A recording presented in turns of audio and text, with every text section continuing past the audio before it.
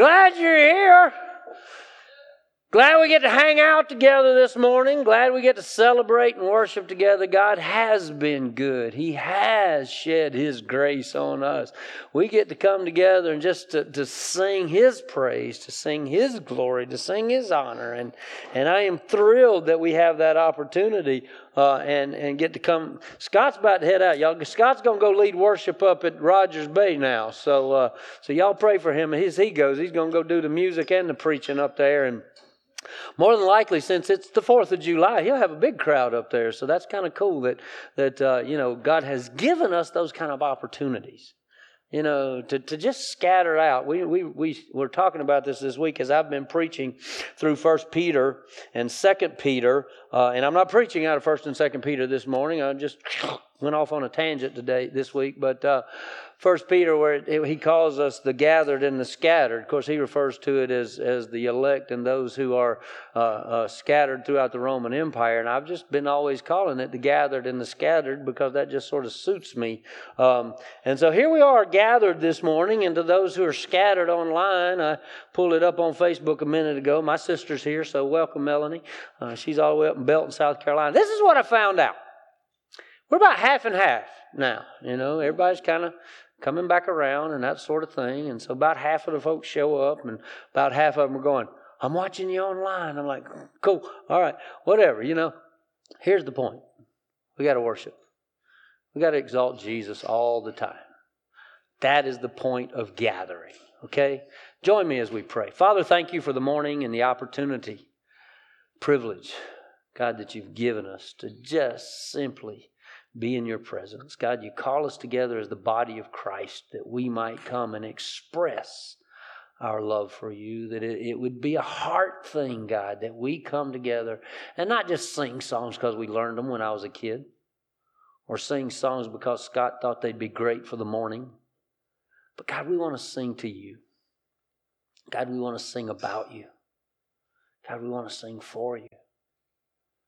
God, we want others to hear our proclamations of praise. Not because it's the thing to do at 8, 10, or 11 o'clock, or because there's a name on the sign, or any of those things, but because, God, we want to love you. We want to love each other. God, we want to be the people that you have set us apart to be. You've created us to be. God, help us to live that out every single day of our lives. We pray it in Jesus' name. Amen. All righty. We're going to let Scott get out the door because he's got to start up there soon. Anyway, so I looked at 2 Peter again this week, and I thought, all right, I can just preach that next few verses of 2 Peter. And God just like, no, it's July 4th. No. It'd be great just to preach on 2 Peter and just keep moving along in the process of the book, the epistle that Peter wrote to the gathered and scattered throughout the Roman Empire and giving instruction and giving guidance. But I'm going to go ahead and tell you the next little passage that we got to deal with in 2 Peter is not an easy passage. And so God let me avoid it today. Yay! But today I want to share with you what I've titled Free to Do. And I want y'all to know something. I can do anything I want to do. Y'all know that? I can absolutely do anything I want to do. And chances are you can't stop me. Because I'm pretty sneaky, my mother would say. I can figure out a way to do what I want to do.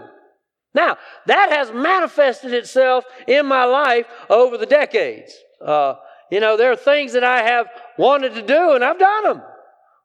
I took a group, now I'm going to tell you a story in a minute, and I'm going to have to abbreviate a little bit, but I took a group to Panama City Beach, Florida on retreat, right? I'm going to take a group of young people off to Panama City Beach, Florida. I'm going to teach them, some of the principles of following Jesus, living for God, and all those kind of things, right? And so one of our little fun times was we took them to this place where they had go-karts and video gaming machines. Of course, all this is obsolete these days, but anyway. And they had all kind of little, it was like a little mini sort of amusement park kind of thing. And Bobby got out of the church van and looked across the street, and there was a bungee jumping tower. Yes, you already guessed it. See? I sent the chaperones and the youth into the amusement park, and me and one other fellow, we went across the street, and I jumped off that tower with a rubber band attached to my ankle. There you go. You know why? Because I can do what I want to do, whether it's smart or not. I just have to be willing to suffer the consequences. Right? I can do what I want to do. But guess what?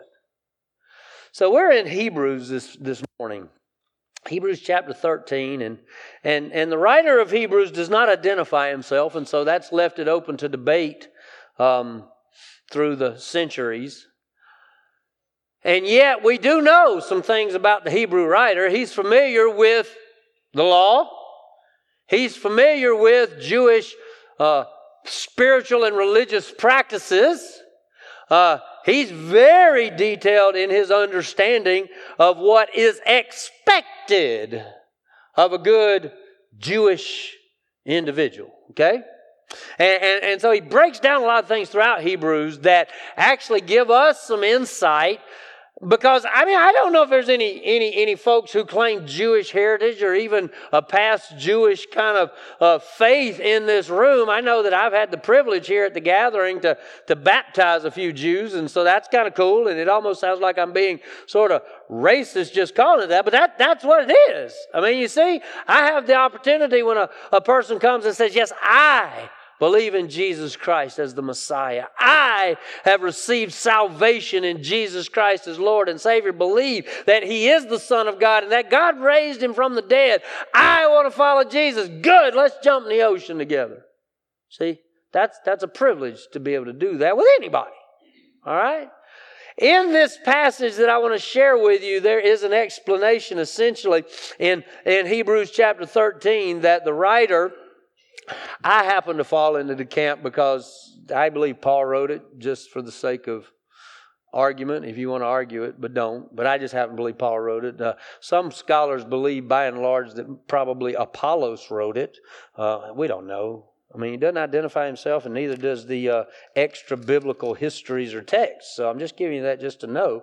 But here you go. He does talk about religious, spiritual practices of the Jews when it comes down to the fact that in verses leading up to verse 14, where I'm going to start in a minute, he says, therefore Jesus also suffered outside the gate so that He might sanctify the people by His own blood.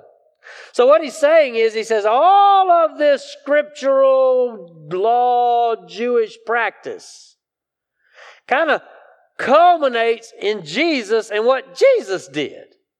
That's the promise of the covenant from Genesis 12. All right?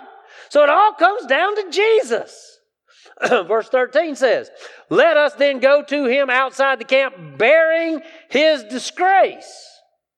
So when we identify with Christ, we identify with the fact that He was crucified like a criminal. He was killed as a sacrifice by God's own plan and design so that our sins might be forgiven. So we meet Christ in that place for that life and forgiveness that He's offered us. And then verse 14 says this, for we do not have an enduring city here. Instead, we seek the one to come. Therefore, through Him, let us continually offer up to God a sacrifice of praise. That is the fruit of lips that confess His name. Don't neglect to do what is good and to share, for God is pleased with such sacrifices. I can do anything I want to do, y'all. You know what?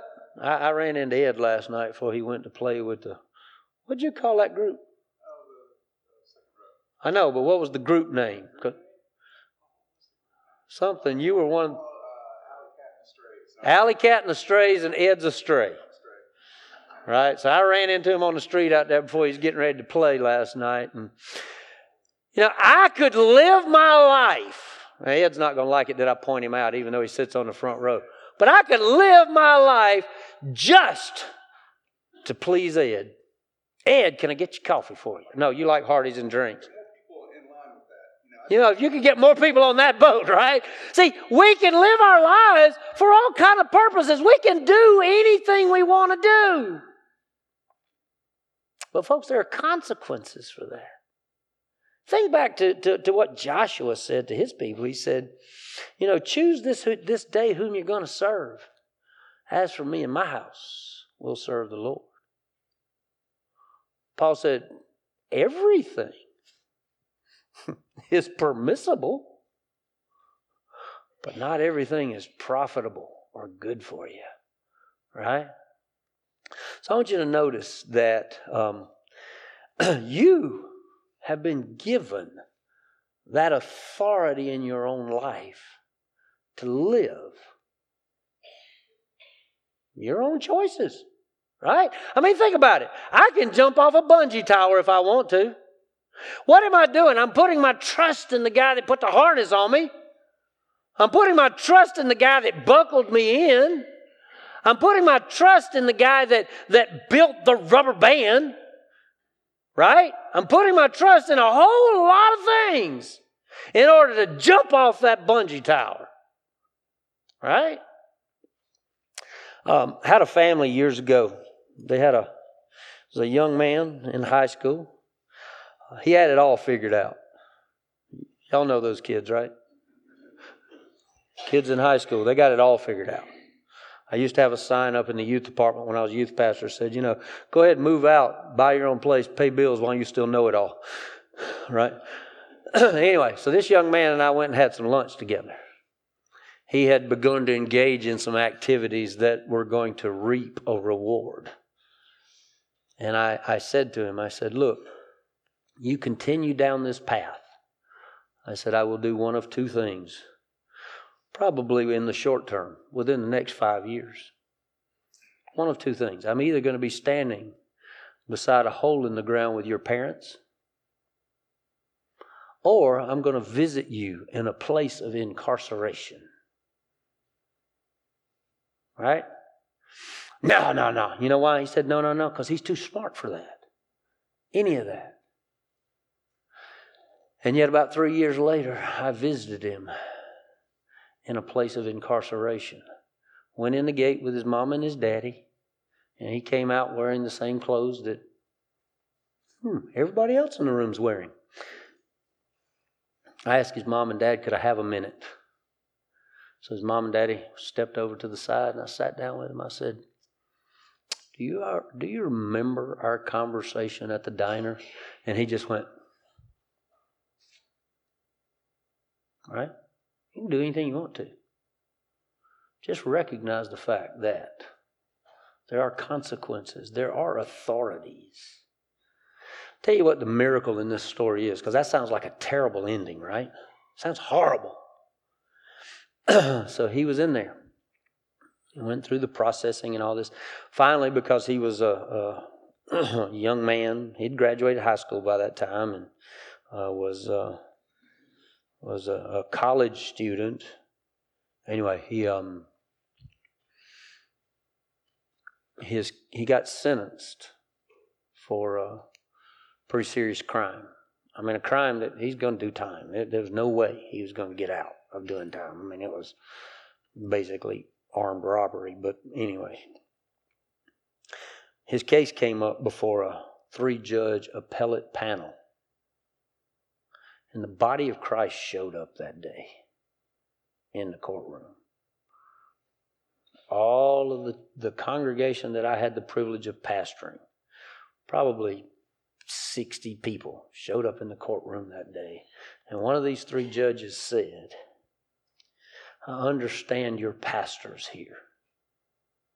Man, y'all don't want me to get up on your behalf and explain the blacks and whites of what I know, okay? But anyway, they had me sit down and they started asking me questions, and I just started explaining it. They reviewed that boy's crime and case. And something happened that day that can only be the hand of God. They sent that boy home with his parents that day. Let him out. So guess what? I took him back to the diner. I said, what are you going to do now?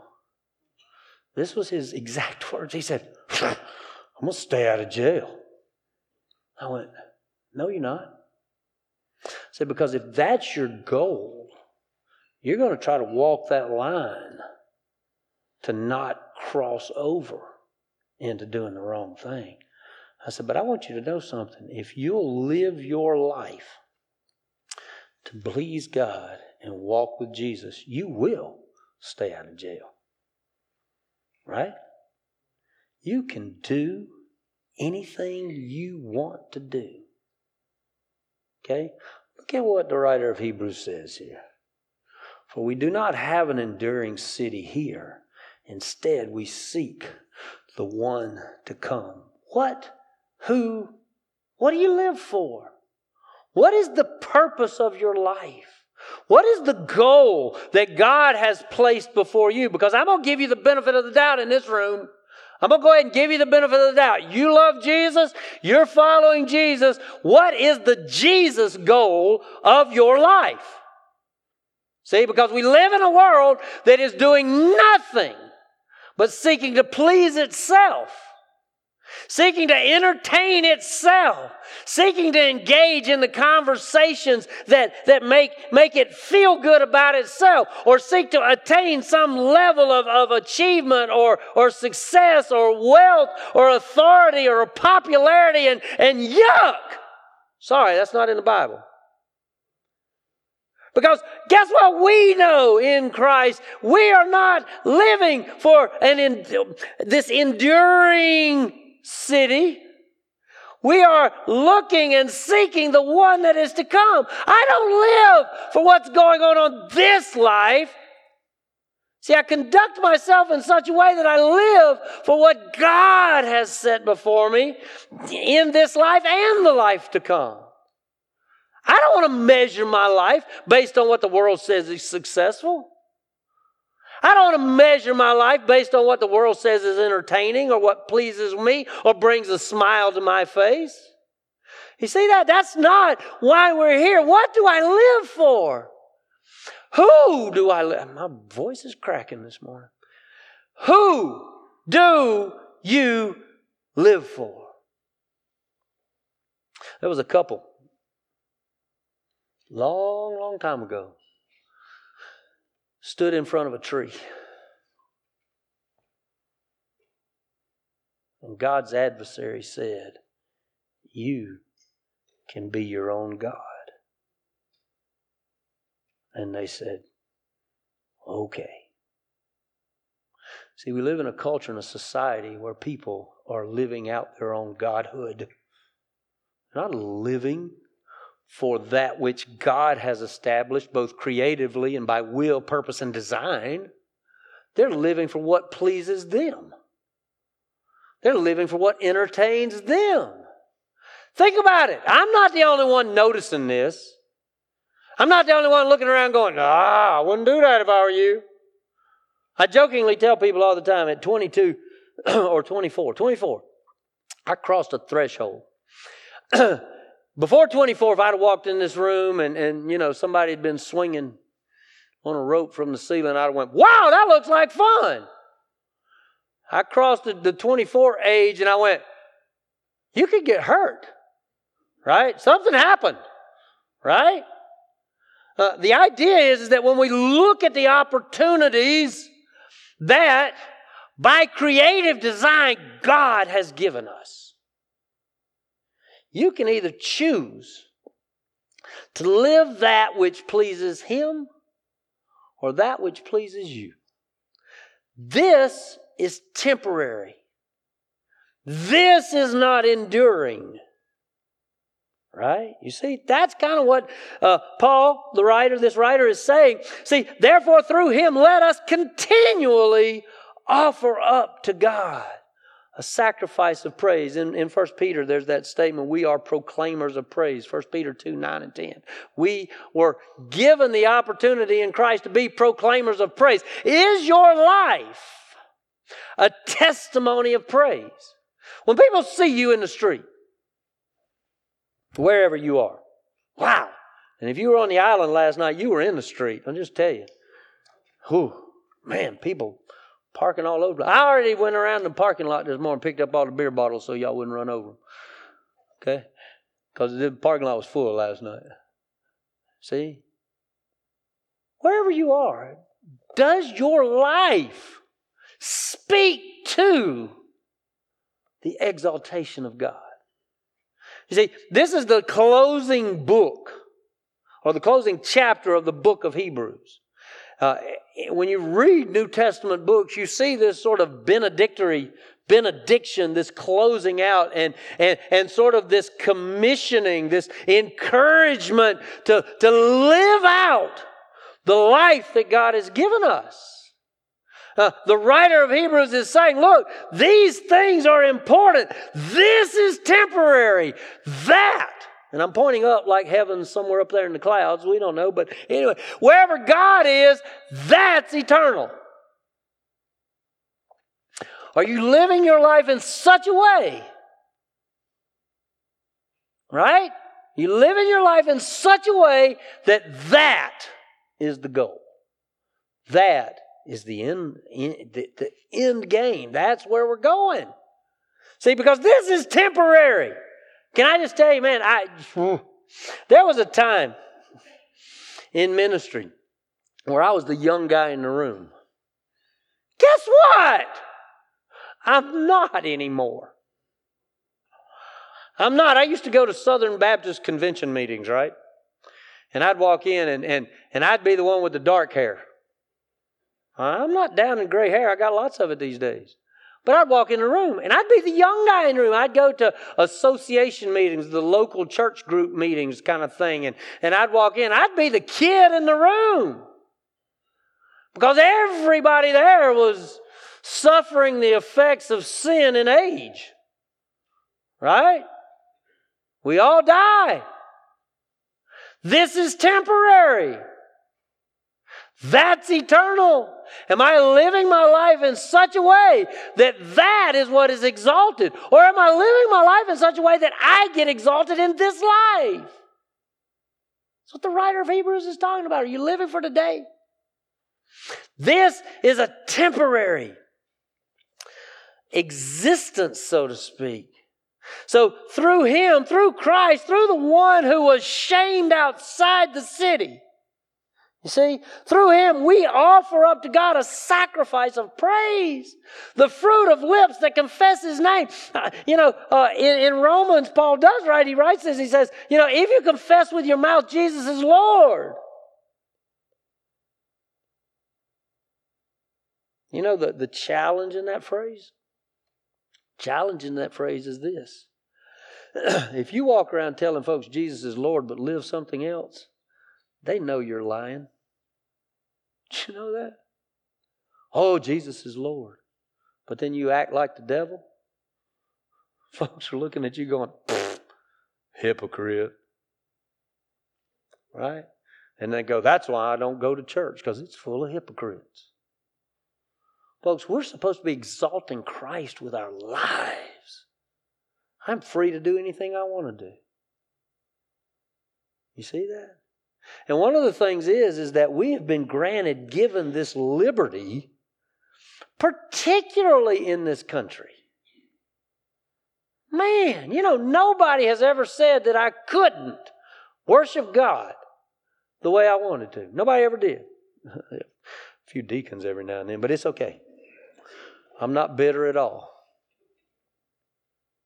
But our nation, supposedly, being challenged these days, supposedly stands on a freedom to worship, the religious liberty, to be who God called us to be. But I'm going to go ahead and tell you, that's losing respect in our culture and in our society. We're giving up ground, folks. Don't. Go be who God called you to be. Go live God's praise. Go let the fruit of your lips be about Jesus, not about the stuff of this world. Because this is temporary. Look at this last sentence in verse 16. Don't neglect to do what is good and to share, for God is pleased with such sacrifices. A few weeks ago, I preached on Ephesians 6:9, where it says, don't grow weary of doing good. Good. How do you define that? Right? Is good what pleases me? Is good what pleases my family? Is good what pleases my graduating class from Greenwood, South Carolina? I'd pick that out of the blue. You pick whatever group you want to. Is good simply about pleasing those I associate with and hang out with? And no. Good, by biblical definition, is God Himself.